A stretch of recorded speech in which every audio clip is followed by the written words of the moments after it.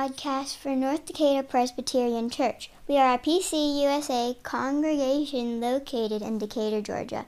You can find out more about the church, our service to the community, and our great education programs for children like me and youth and adults at ndpc.org. You can also follow us on Facebook. If you're in the Atlanta area, we hope you'll come join us in person. Okay, that's it. On to this week's scripture and sermon.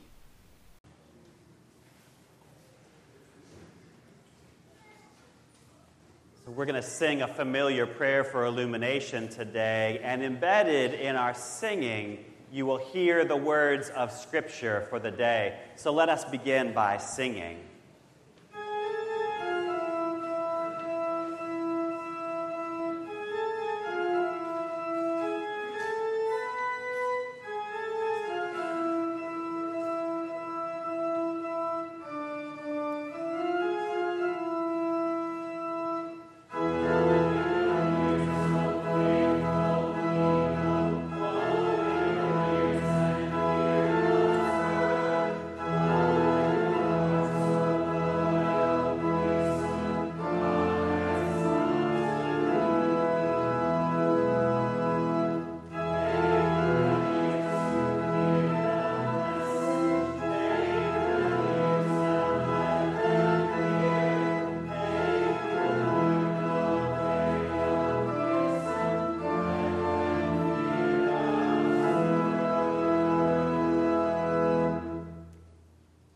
Hebrews 4, verse 12.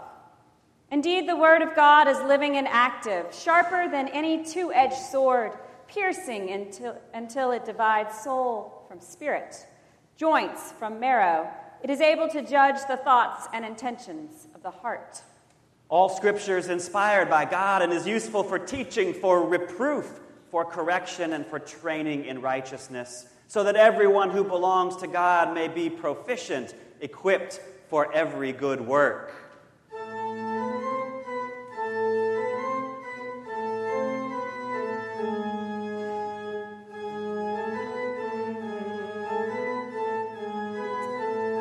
Will you sing the refrain? God.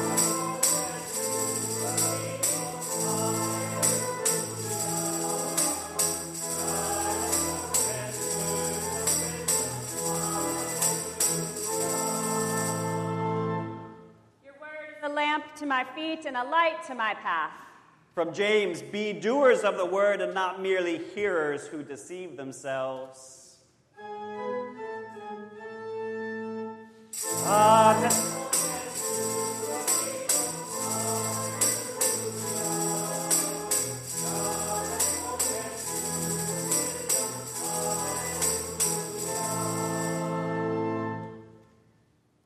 From Luke, but Jesus said, "Blessed are those who hear the word of God and obey it." From Isaiah, the grass withers and the flower fades, but the word of our God will stand forever. God has spoken to the people, hallelujah. God has spoken words of wisdom.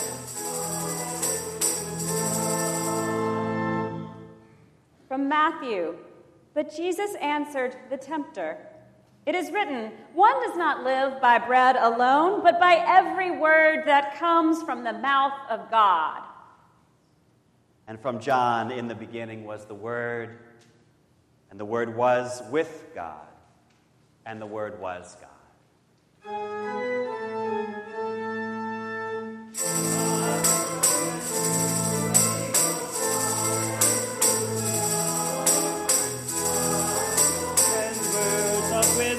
Hallelujah. God has spoken to the people. Hallelujah.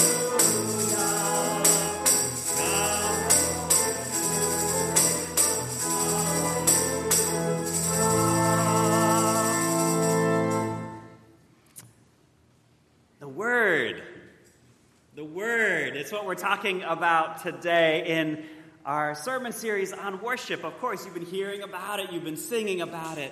Let's reflect on this word. So all of you know what a magical thing it can be to read a book. Question is, do you know why it is a magical thing? Do you know what happens to us when we read? Yes. It's almost like we enter into another world. Maybe even more than that, reading is a collision of worlds. The world that you know now, the world that you see and know and trust, collides with the world inside the pages of the book, a world that is new and vast and filled with wonder and terror and marvel. So when you read, worlds are collapsed and remade between the first page and the last page. This collision of worlds changes you.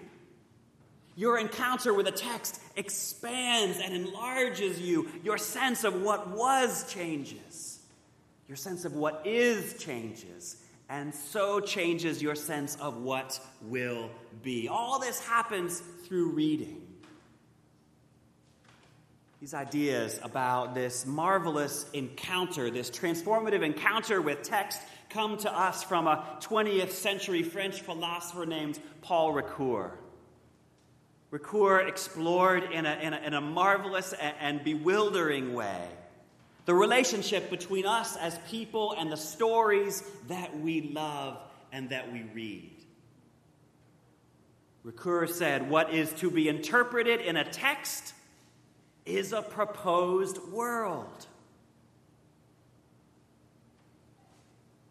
A world that you might inhabit.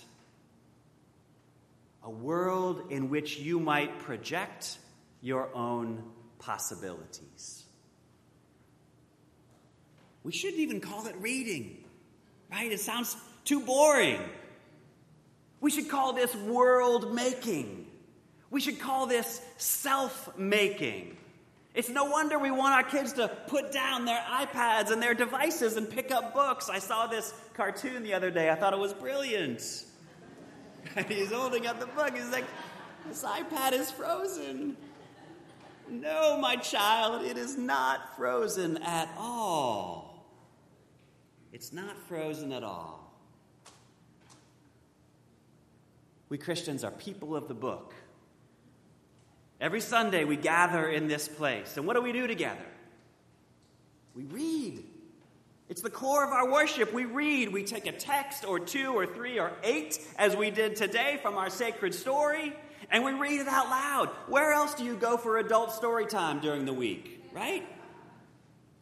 We read together because we welcome the God-filled world in the pages of the Scriptures, and we let that world smash into our own world and make something new in the collision. We expect to find in the stories of Scripture a world that we can step into, but a world that will also break into our own and crack it open and irrevocably alter us. We are a people of the book, which means that we become ourselves in our encounter with Scripture.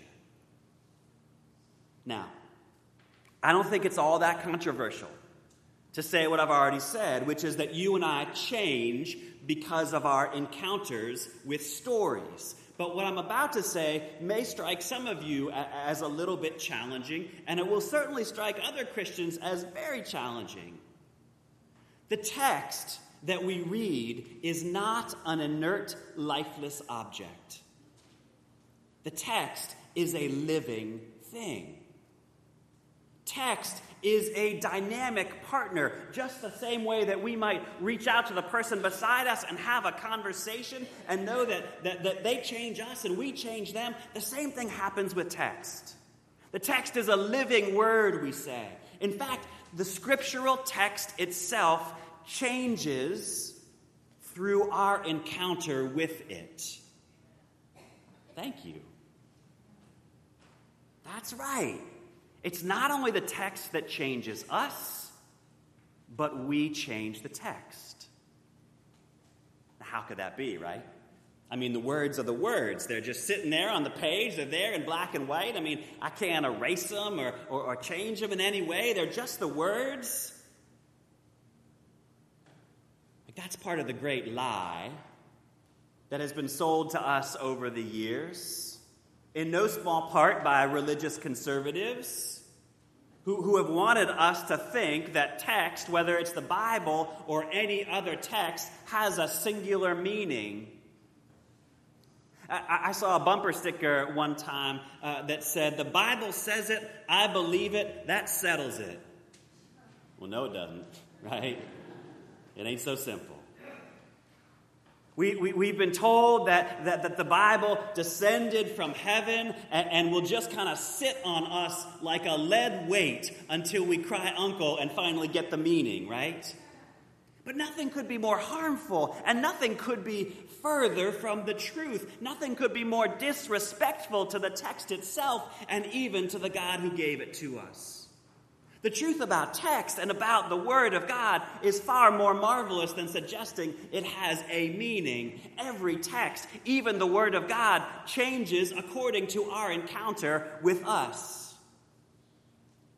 I know you're a little suspicious.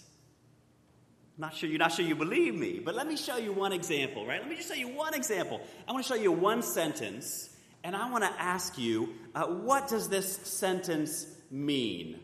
I am going to see my Father. How many of you, when you read that, get excited? If that were you, how many of you, for you, would that be an exciting thing? Raise your hand. How many of you, for you, that would be a little bit of an ambivalent experience? And for how many of you, yeah, I'll let you work that out over brunch today. And how many of you for whom your Father has passed on over to the other side, and so this text has a total other meaning? Right, this text doesn't mean one thing. The text changes according to the person who encounters it.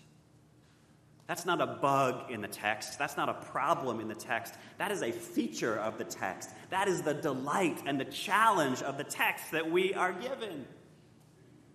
The Bible contains many meanings, and what it says depends on the person who is reading it. Anytime you hear a person begin a sentence with the phrase, "the Bible says," you got to say, no. Right? Reject that very premise of reasoning. Even Jesus himself rejected that premise. You may remember a time in Luke's gospel when Jesus was talking to a lawyer, and the lawyer says, what do I have to do to inherit eternal life? And Jesus responds by saying, "What is written in the Bible?" Which is a way of asking him, what does the text say?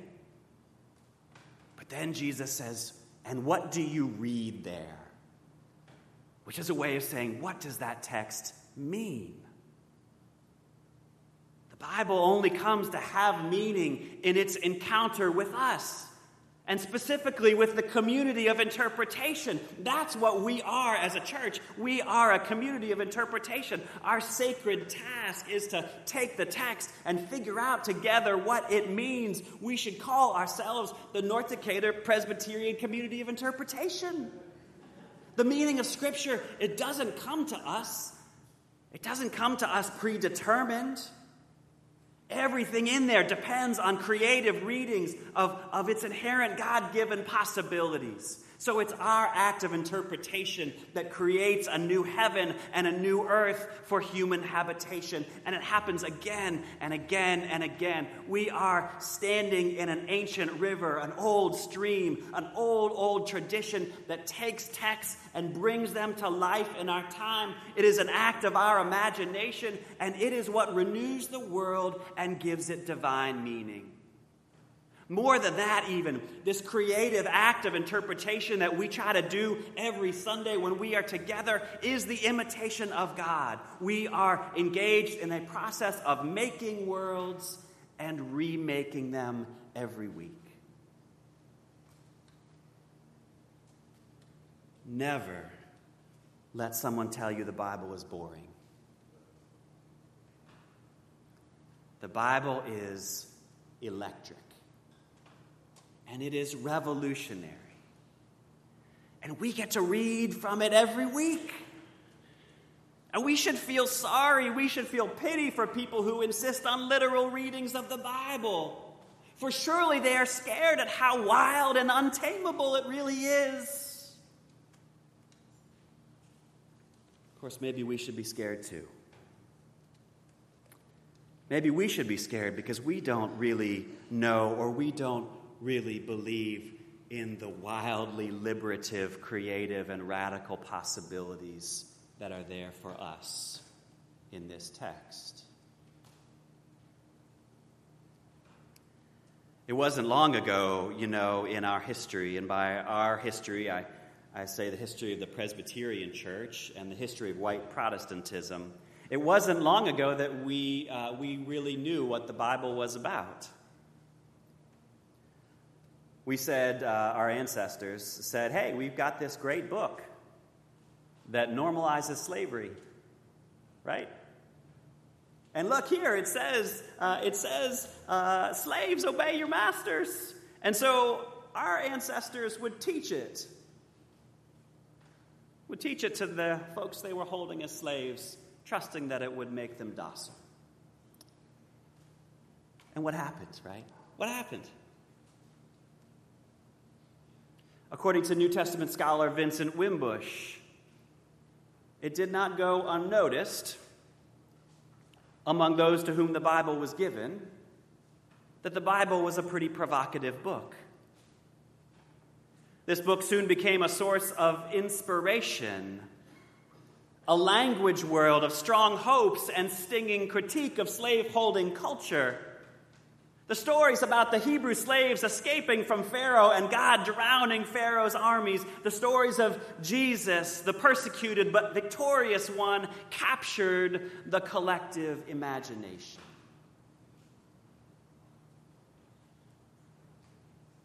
The book, the text, changed based on its encounter with the people. How does a people who have been enslaved by a book come to accept that book not only as authoritative and legitimate, but as the source and ground of real-world liberation? How can a people come to interpret their experiences in the world through a book that has little to do with their origins and immediate historical experiences? The only explanation lies in the meeting of worlds. The collision of worlds of the Scripture and our lives, and the possibilities for human life that collision holds. All I want you to hear this morning is that the text doesn't just change us, but we also change the text. Never give up on the Scripture. Never let it go and presume it has nothing new to teach you. Go back to the text time and again. Work with the text in a group of people who are living out its implications in their lives. And you will start to see what others had not seen before. Run the text through your own experiences of God who is alive and at work in the world. And in your encounter with the text, you will find an entirely new language world that opens new possibilities for you and for us. It has been said that white Protestant Christianity is dying. I would say it's morphing into some crazed white supremacist ideology that resembles nothing of the religion of Jesus.